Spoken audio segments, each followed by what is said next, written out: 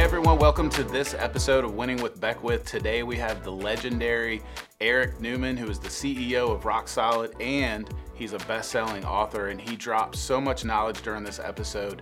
So make sure you have your pen and paper handy to take some notes, and definitely subscribe to the channel and make sure that you give us a 5-star review, and I hope you enjoy this episode.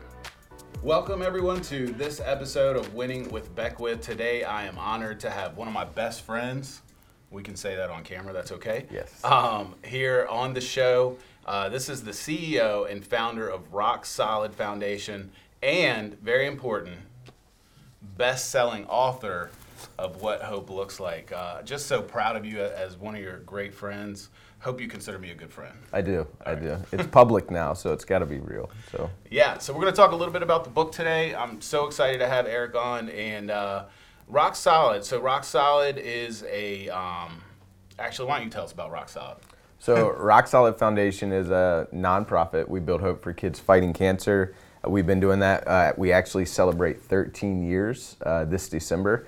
And the reason pediatric cancer, the reason that we build hope is because I'm a childhood cancer survivor. And Rock Solid really focuses on providing play to kids fighting cancer. And then we also provide ready bags to hospitals all over the United States.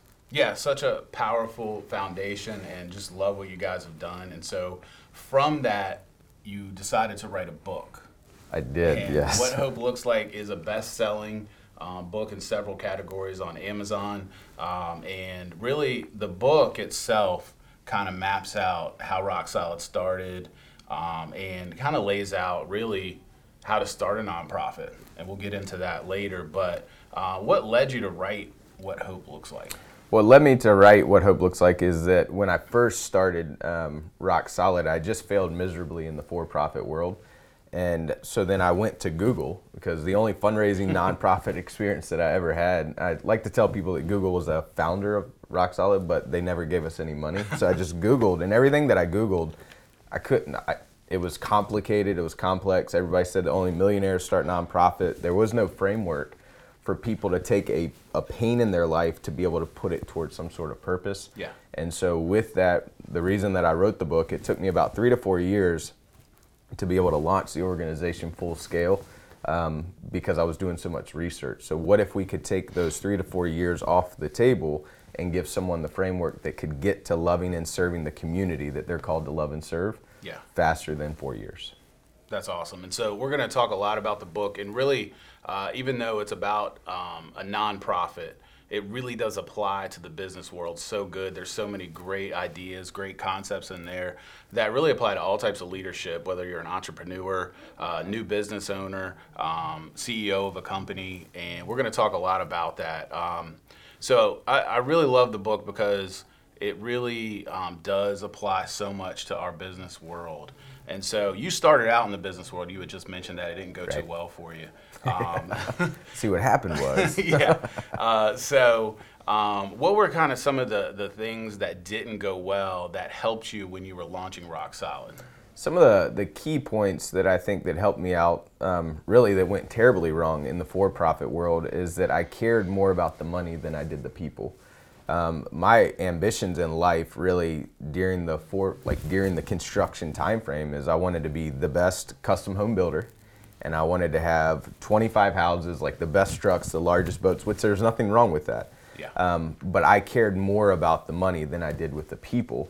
And so as I was reflecting on really what the difference were, when I started diving into the nonprofit world, really nonprofit world is about people. So then I did the correlation. I'm like, well, business, for-profit or nonprofit, is about people. Yeah. And if you get the people part wrong, you'll run out of money. But if you get the people part right, people will want to work for you. People will want to join your mission. And I think if it wasn't for the people, then it would be easy. People are the hard part, but people are the important part. And they're what eternally matter. People are what matter. And I think that's the biggest reflection, is that I cared more about the money than I did the people. And I just flipped the coin for the nonprofit organization, and it's been paying off ever since. Yeah, so I think that's key, if we could just kind of take a minute just to visit that. So because I think that's so important, not just in the nonprofit world, like obviously the people are important, right? But caring more about money than your people. You would think that money is more important, like the P&L is the bottom line, right? That's the most important thing. But with what you've seen over the years, it's more about the people. So take care of your people is just a great business concept that you can apply, and the money will take care of itself. Correct. And I like to say, like, if you focus on the one, what you wish you could do for the many, you'll never lose the many, right? Yeah. So it's the fact of focusing on the many, focusing on the dollar amounts. You tend to lose focus, and we get it from church. Like, every number matters, right? Yeah. But each person matters, because each person, every number has a name, and I think that's extremely important with any type of business that you're in. If you're leading something or someone, there's people associated with. If we focus on them, then the money will continue, will be there. I've gotten it backwards. Still, even in nonprofit, I still don't have it all figured out. Yeah. Because no money, no mission. And that's extremely important in any business, right? But I think if you can really focus on the people, the money will come. Yeah, I totally agree. Such a good point. And so, the book here, like I said earlier, it's a great blueprint for the nonprofit world, but we're going to pull out some ideas and some of the lessons learned out of the book that really applies to the business world. It doesn't matter what type of business in. If you're a loan officer, real estate agent, you're a doctor, you want to start some company that nobody's heard of, right? There's just so many good ideas in here. So if you haven't read this book, all right, here's the book plug. Yes, please read it. It is an amazing book, even if you're not in the nonprofit world. Well, I think one thing real quick, one thing about this is Rock Solid Foundation, yes, being a nonprofit, but we run it like a Fortune 500 company. Yeah. And the difference is between nonprofits should run like a business. Businesses run like businesses. Yep. The difference is shareholders. For me, the shareholders of Rock Solid Foundation, the more money that Rock Solid, the more creative that Rock Solid can get, the more that I can pay for the shareholders, just like any business. But the difference is my shareholders are kids fighting cancer.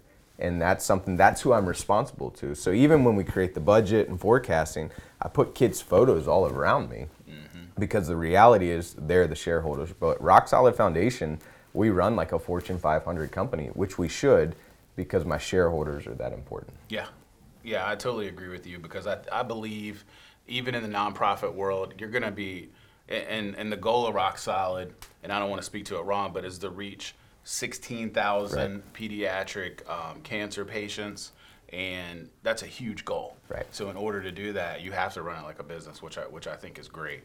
And so we're going to talk about, I pulled out some things I wanted to talk about in your book. Good, that means you read it.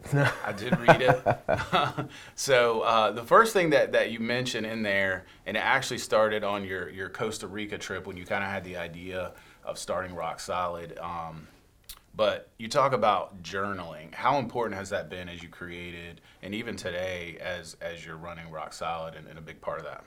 So journaling, I'm a huge believer, once you name it, once you write it down, it's harder to kill. Yeah. I do, like, the thoughts inside, and you know it too, just with the day-to-day lives of trying to run a business, to raising a family, just to everyday life, a lot of thoughts going on in your head. Yeah. A lot of people have gone to sleep thinking about something and woke up thinking about something, and I think there's a nugget there if you just write it down, because the first step is to write it down. Then once you write it down, then once you speak it out loud, it becomes into existence. And I truly believe that. And I was in Costa Rica. I wrote down a simple word, hope, had no idea what it meant. But when I came back, I told someone that I'd written down the word hope. And then from there, they asked me the question, well, what does that mean? And I think journaling is one of the most impactful things. People ask me, they're like, your daily regimen, I get asked that a lot. But writing things down, journaling, you'll never catch me without a journal. I do it every single day, and that's the secret sauce, really. I'm an entrepreneur. I like to fix things. I like to do things. I like to disrupt things. So I write a lot of stuff down because, A, you don't forget it. But journaling, I probably have, from this book, I had 74 journals that I had collected from starting Rock Solid to when I decided to write the book.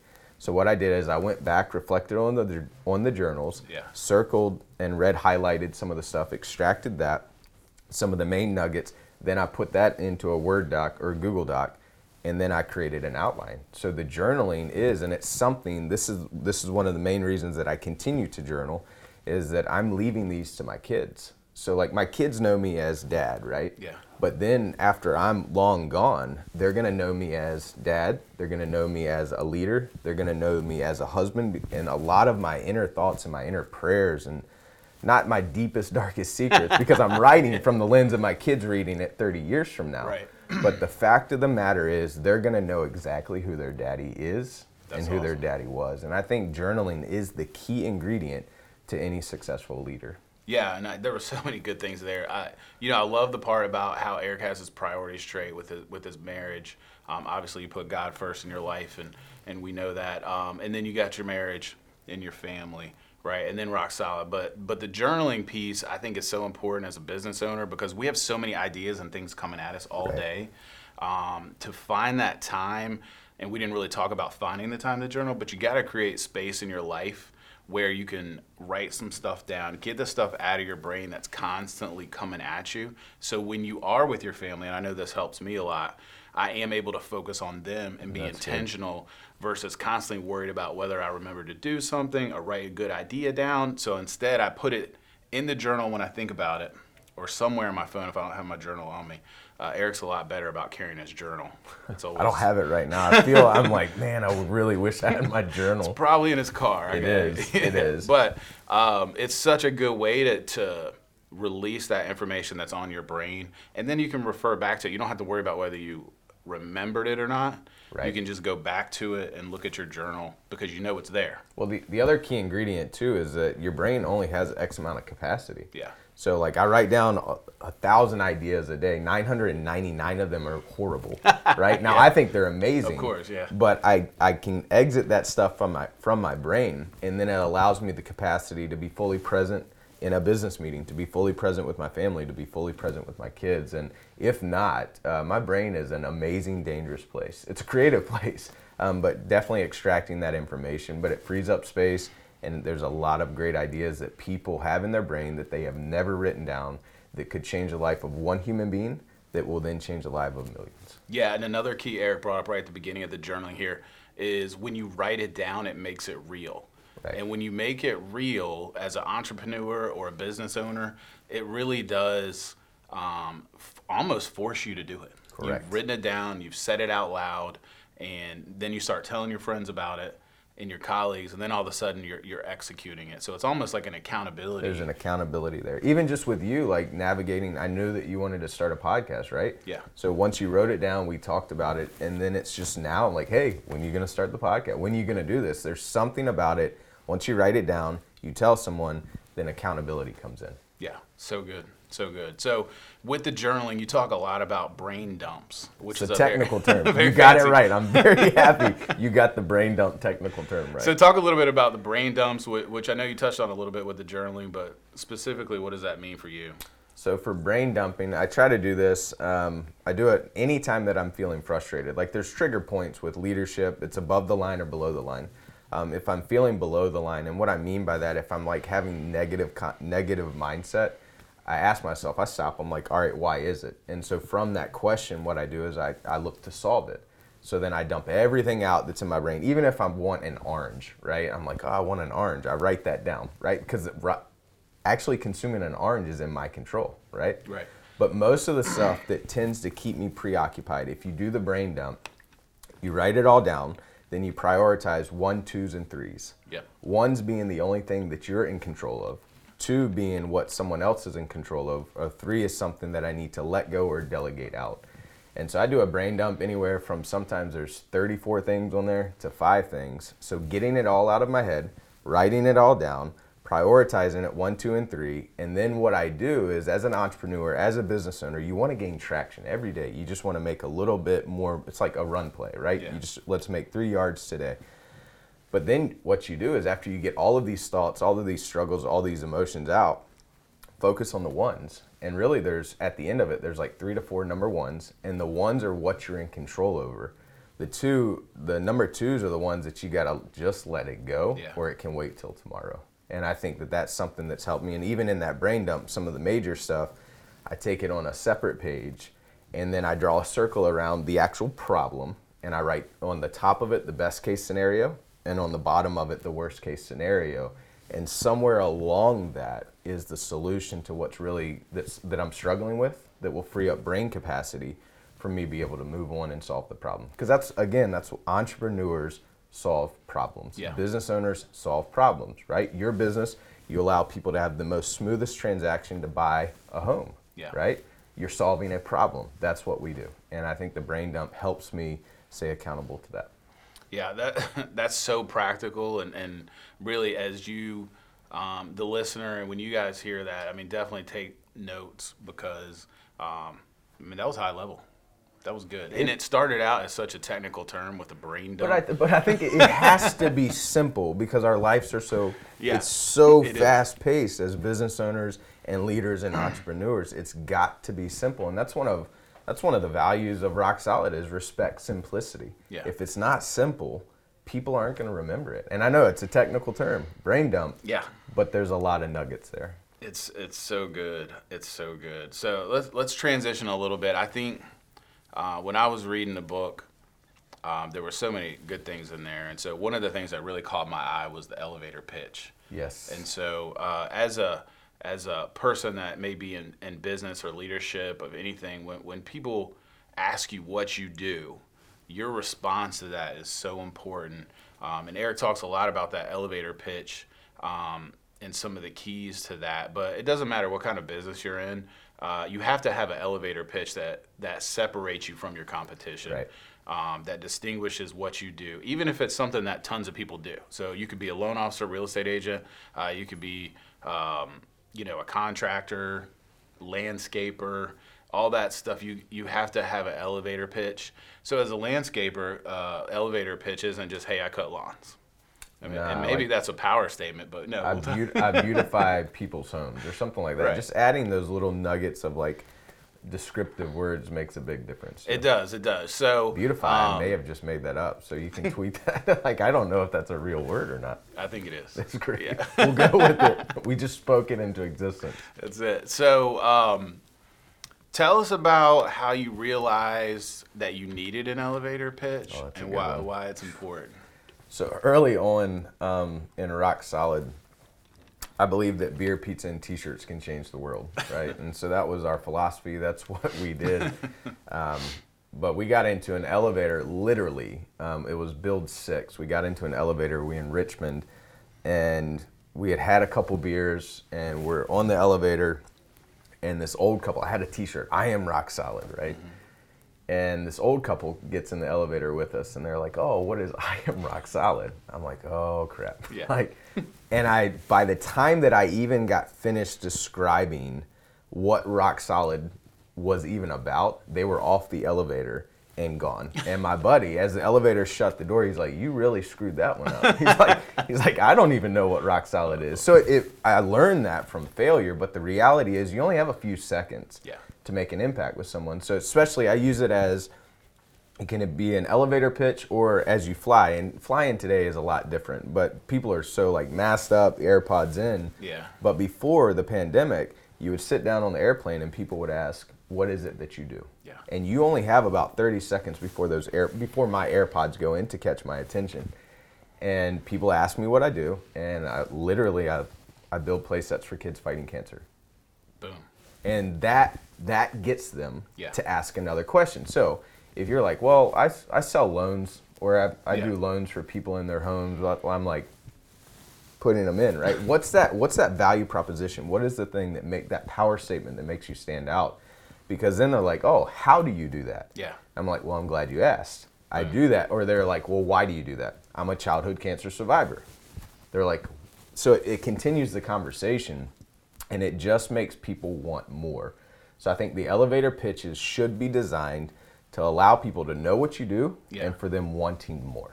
Yeah, so the elevator pitch that Eric talks a lot about in the book is usually about a minute long. Right. And it's really just being able to say what you do and get it out in a minute, basically. Right. But obviously it should be short. You talk about that. Easy to say and memorable. You said something in here, it's better to be clear than clever. Yes, I'm very good at being clever, and clever confuses people a lot. Yeah. But it is being like clear. Beautify. Beautify. It's great. People are now Googling what Beautify is, and we should buy that domain name. But it's still the fact. But I think just being clear over clever is extremely important. I'm a visionary. It's taken me a long time to be able to say that out loud. I'm a dreamer. I see things as not as they are, but what they can be. Yeah. And sometimes that makes me be extremely clever, so clever that it confuses people. Yeah. And so you just got to be, I would rather, being in business, be clear over clever any day of the week. Yeah, because you want to get that message across. You talk about practicing it, and not just in the mirror. I think you should practice it in the mirror just to get it out loud. But also to your friends, to your family, to people you know. And you mentioned being willing to receive feedback. That's hard, especially with passion, right? So you're passionate. Feedback is extremely hard. Yeah. But I don't think that you should receive feedback from everyone. Yeah. I think the people that you seek at the very beginning of this, you should allow them the authority, allow them the right to speak into your life, not random people. Like, so for example, you, Michael, people that are leaders that I know generally care about me, my family, and my business. Those are the people that you need to try to seek the opinion and the advice from. Now, you can go up to, I've done it at Starbucks too before, which is very random, very nerve-wracking. You tested it out on the barista? I did, which if they can remember like a tall latte skinny with extra cinnamon, then maybe they can remember. Yeah. Which, is that your drink? That's not mine. No, I just made that one up. No. So I just drink black coffee usually. Pour over. But I think that practicing it, saying it out loud, stumbling through your words, recording it. The other part about it is too, you're your biggest critic. Yeah. Record it and then watch it. Yeah. Record it and then listen to it with your eyes closed. It just helps you tremendously work through. But I think just making sure that your words are clear, over clever, and it's not confusing, that people can get the gist of what you're trying to get across in less than a minute is extremely important. Yeah, I think that's great. I hope everybody gets this. Like, I don't care what kind of business you're in. It really does matter. It really does matter how you do your elevator pitch. And just being able to, an elevator pitch sometimes can sound kind of salesy, but it's really just knowing what you do and being able to communicate that in a short period of time to get people to ask you, hey, well, I want to know more about that. I've sat through presentations for an hour and I still don't know what that person does. Yeah, me too. And that's the part, that's my biggest nightmare, because it's not, I have to be clear, I have to have this elevator pitch down, not for Eric Newman, not for Rock Solid Foundation, for kids fighting cancer. Boom. That's why I have to be clear. So for you in business or anything, you have to be clear knowing who your client is, right? So, because we started this podcast, it's about the people. It's about the people that work for you. It's about the people that you're loving and serving.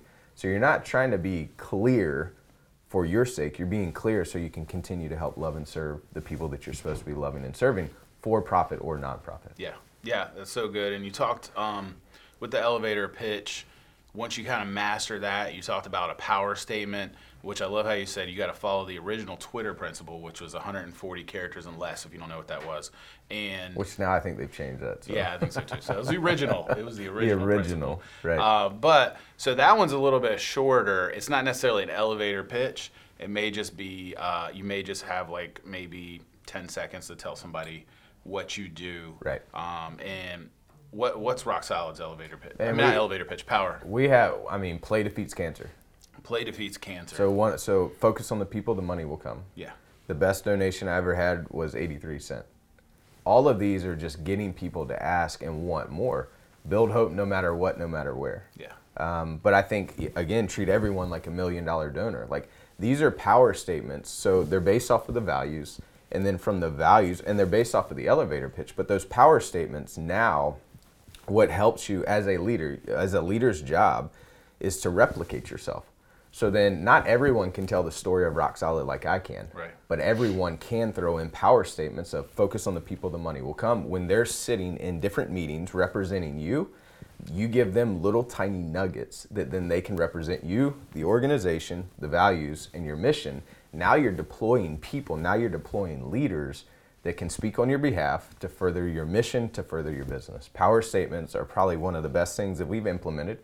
I do tests of power statements in our all-team meetings. Like, if you write down 5 of our power statements without looking at anything, you get a $25 gift card. Nice. Because they're that important. because it's based off of the mission, it's based off of the values, it's based off of your elevator pitch. Yeah, and I think like in the business world, you never know who your client is. Right. They could be sitting next to you on a flight. They could be sitting next to you at a restaurant. Your next huge client, and in Eric's world, he has donors and people that are giving. But in the business world, in our world, if you're a landscaper, that could be $1 million a year commercial client that you don't know, and they ask you, "Hey, what do you do?" You got to be ready to answer that question And you want to answer stand good. out. Yeah. You want to stand out too. Yeah, because there's a ton of landscapers out there, right? So what separates you in that power statement? And so just being able to deliver that quickly, I think, is key. So many good things at the book. Beer, about pizza, that. and T-shirt can change the world. Like what? But it's the reality though. Yeah. Like it's. So the goal of the elevator pitch and the power statement, you just want people to ask you for more information. They want more. And Leave then- them wanting more. Yeah, exactly. So one of the I mean, in my opinion, the best part about this book when it comes to business and applying it to the business world, and this is actually something I've heard you say over the years when we have conversations about Rock Solid and other conversations, and this concept that you put in here of marrying your mission and not your model. Just if you want to just touch on that briefly from a high level, and then we'll get into some of the details. Yeah, so marry your mission, not the model. I think that the model has to change. Yeah. And we all live that in 2020. We couldn't build play sets like we used to. You couldn't do loans the way that you used to. So that's the way that things are done.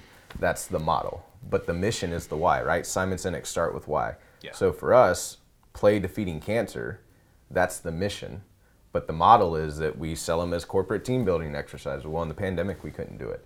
And I think marrying the mission, not the model. If you haven't listened to anything else in this podcast, this is the most important thing because things have to change or they die. That's so good. And I'm going to reference, this is directly out of page 185, just to be clear, if you're reading the book. That's how good these notes are. You said marrying your mission, not your model, means you stay dedicated to the reason for your existence and are willing to change the programs that are keeping you from accomplishing it, even if the programs appear to be working short term. And so I was thinking about that when I read that. So what does that look like in the business world? And so basically my thought is your mission and goals stay the same, but the way you do it could change, and honestly probably should change as your business grows, changes, and evolves. I just see so many people in the business world, and you probably do in your world too, that are just afraid to change. And sometimes it doesn't make everybody happy, and it's hard, and it's scary, but it's often necessary. And the example you gave in the book, when you had one type of project that you were doing, and you had to stop doing that, and you got some blowback. But tell us about that specifically. Like, what were you guys doing, and then what were your thoughts behind why you had to change that? Yeah, so this one, marry the mission, not the model, is a true test to like, you lean on your values, you lean on the reason for being in existence. And just because you can do something doesn't mean you should. Yeah, that's good. And so that's the fact of, as you're navigating, as your organization, a business, a nonprofit, it's evolving, it is a living, breathing thing that has to be that way. Because why? Because the people that you're serving, they're a living, breathing thing. And so Rock Solid, early on, we knew that play sets was our niche, right? Kids fighting cancer were our niche. We got really good at building play sets. And then another idea came, which that's not a bad thing. Ideas are a great thing. But we were doing room makeovers, and we couldn't be excellent at room makeovers. Every single one was different. Yeah. Every single one, the budget, the numbers, as you're running a business, again, the numbers matter. We just couldn't get a grasp on it. We were too small of an organization to have that many programs. The ready bags, the bags that we give to the hospitals, they were struggling to even stay alive. The play sets were doing good, but I had two programs that were teeter-tottering, and they were both C quality, and I wasn't okay with that.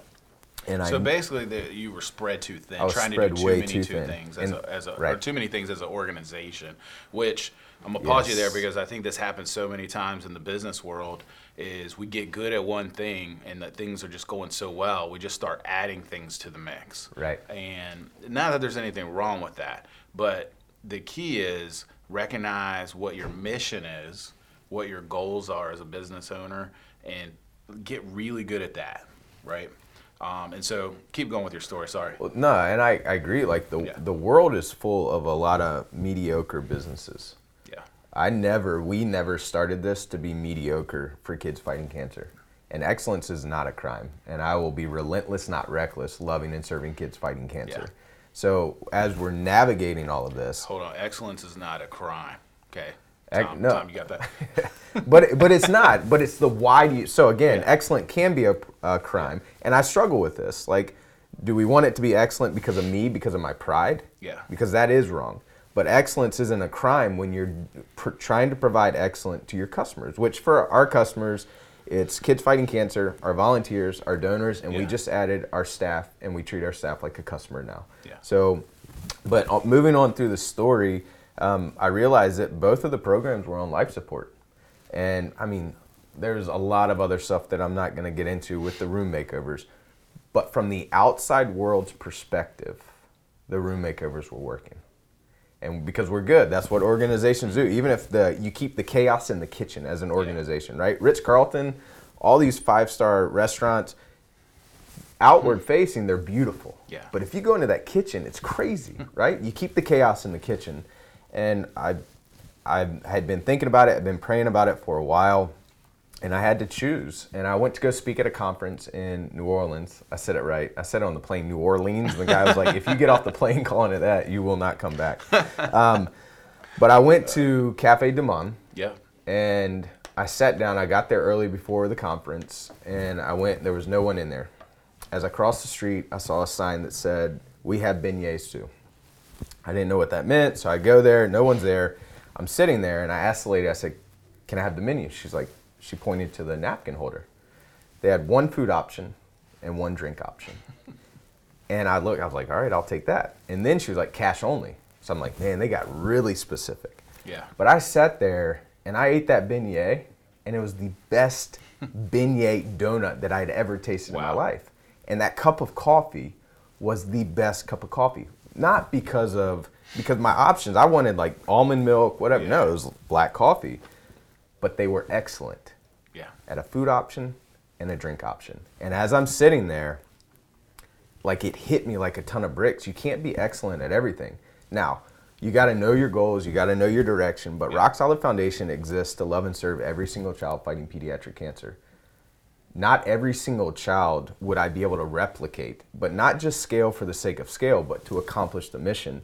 You couldn't do that with the room makeovers. You couldn't do it. But you can do it with the ready bags, and we can do it with the play sets. And once we're able to accomplish those goals, I didn't turn my back on the older kids fighting cancer. Of course not. I've lost sleep over it, like even now, but you would be surprised on the hate mail that I receive. But the fact of the matter is, as a leader of an organization or of a business, you have to make the unpopular decision sometimes. And I was willing to do that. And ever since then, so we stopped doing the room makeovers, but one day, once we accomplish the play sets and the bags, guess where I'm going next? Back to the room makeovers if there's no one else there doing it. But if there is someone else doing it, I'm going to help love and serve them to accomplish the mission. But since we made that decision, go ahead. I was going to say, so you didn't completely kill the idea. You were not done with that idea. You just said, listen, right now in our organization, we can't do that because we need to be excellent at these other areas first. I wouldn't be here sitting talking to you if we didn't have the courage to cancel or to postpone the program. And ever since then, Rock Solid Foundation has quadrupled the amount of bags that we can love and serve families on the first day of their diagnosis.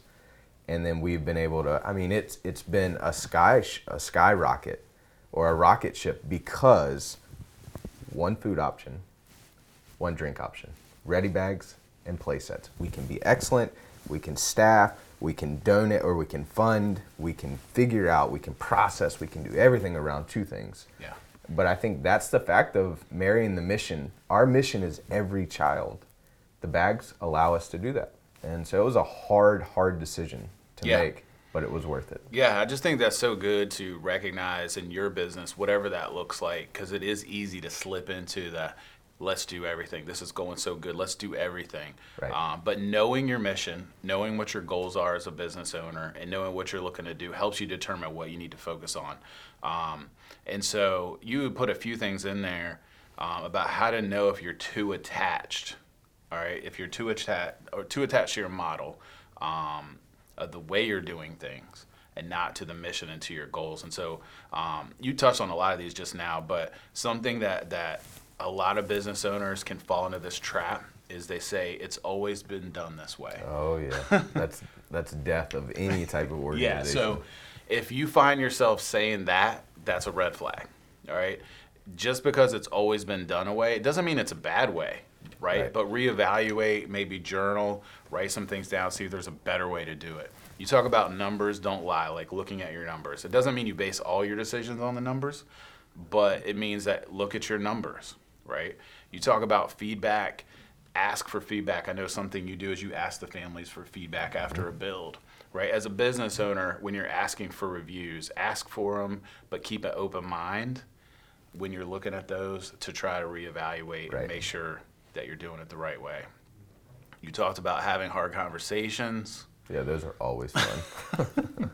Hard conversations when you are changing things are essential. Like leaving things unsaid and trying to sweep things under the rug as a CEO, a business leader, an owner of a company only leads to future disaster. And I don't know if that's a little too extreme, but that's just how I think so. Even with having the hard conversations as the leader of your business or your organization, you receive feedback, you write it down, you look at the numbers, everything as the leader, all of this stuff is on your shoulders. Yeah. And as you collect the data, as you collect the feedback, I think when you make the hard decisions, you got to own it. Yeah. And I think for me, it's like, I have decided. Because the thing is, like, people can't really argue with they can't. I have decided this is what's best for the organization. And then that really stops the conversation. And then anything that comes after, they're like, well, this and this and this. I have decided that this is what's best for the organization. They can't argue with that. And it gives you something to stand on. It gives you something to stand by. And you're not just making these decisions just off of your gut, right? And I don't think reaction leads to regret. Yeah. Right? So you got to collect all the information and then respond. Yeah, so good. Having the hard conversations, conduct an annual evaluation, what's working, what's not. One thing that you said I wanted to touch on is don't wait for perfection. Right. So like I know I fall into this a lot when I have a plan and I want to launch something new or maybe change a process, and I'm working on it. There is no point where you're going to have it all figured out. Right. And sometimes you just got to take that first step and start moving in that direction. And as you go, you'll start figuring things out, what's working and what's not working, and just evaluating that all the time. Mm-hmm. So don't wait for perfection. Look for combustion points. Did you want to touch on that? Yeah, combustion points, and I call it also like landmine leading too. Like combustion points, identify, discuss, and solve, right? So looking ahead, like looking into the future, what are the things that could combustion point that would blow up in your face? And I think that, so I don't have a magical ball of any of that stuff, but if you're able to write out, like going back to the brain dump, what's the best possible scenario, the worst possible scenario in there, the worst possible scenarios are the combustion points. Well, how do you alleviate the combustion points? And I think it's just really identifying everything that you just talked about. It's that solid loop. It's not one thing, it's yes and.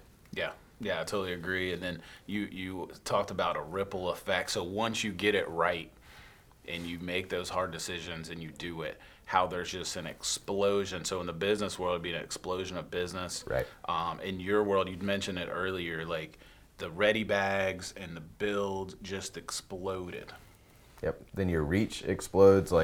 It's that ripple effect. Again, like when something hits, right, there's always impact. Everybody loves, I want to have impact. Yeah. If you really look at impact, right, look at it like a meteor, like with impact, there's destruction. Yeah. And then it does ripple. But the fact is, after impact, there's always that little seed. That's always that little bit of life. And then from there, you watch it because all the other stuff has been cleared out to where now that main hard decision created the impact. birth new life, and now watch it grow and watch it flourish. This is, you got to prune it. I mean, I can keep on and on and on. Yeah. But I think that having those hard conversations, if you choose not to have the hard conversations, it's disrespectful to the people that you're called to love and serve. That's so good. Unfortunately, we have to stop because we're over our time limit. Uh-oh. I'm going to, no, I thought it was great. We could keep going. But I do encourage anybody that's listening to this and you are taking notes and you're writing this down, which I hope you are, check out Eric's book, one more plug, What Hope Looks Like. Again, I know it's not necessarily a business book, but it is a business book. Eric runs Rock Solid just like a Fortune 500 company. So many great business principles in here. Also, if you are looking to start a nonprofit, it's pretty much a blueprint on how to do it. I mean, he puts in there everything from what he learned, the mistakes he made. Honestly, it's a great tool for anybody looking to start a nonprofit. I'd just like to say thank you for coming on. Obviously, you had to do it as an obligation. No, I appreciate you. I didn't have much choice. No, I appreciate you having me. Anything you wanted to kind of wrap up with? You know, any like one quick power statement to the business world? No pressure. Man, no, I truly believe focus on the people, the money will always come. Yeah. That's so good. So thank you guys. So please subscribe to the podcast, Winning with Beckwith. Comment. We love to hear your comments. And thank you guys so much for tuning in. Thanks, Eric, for joining us. Thank you.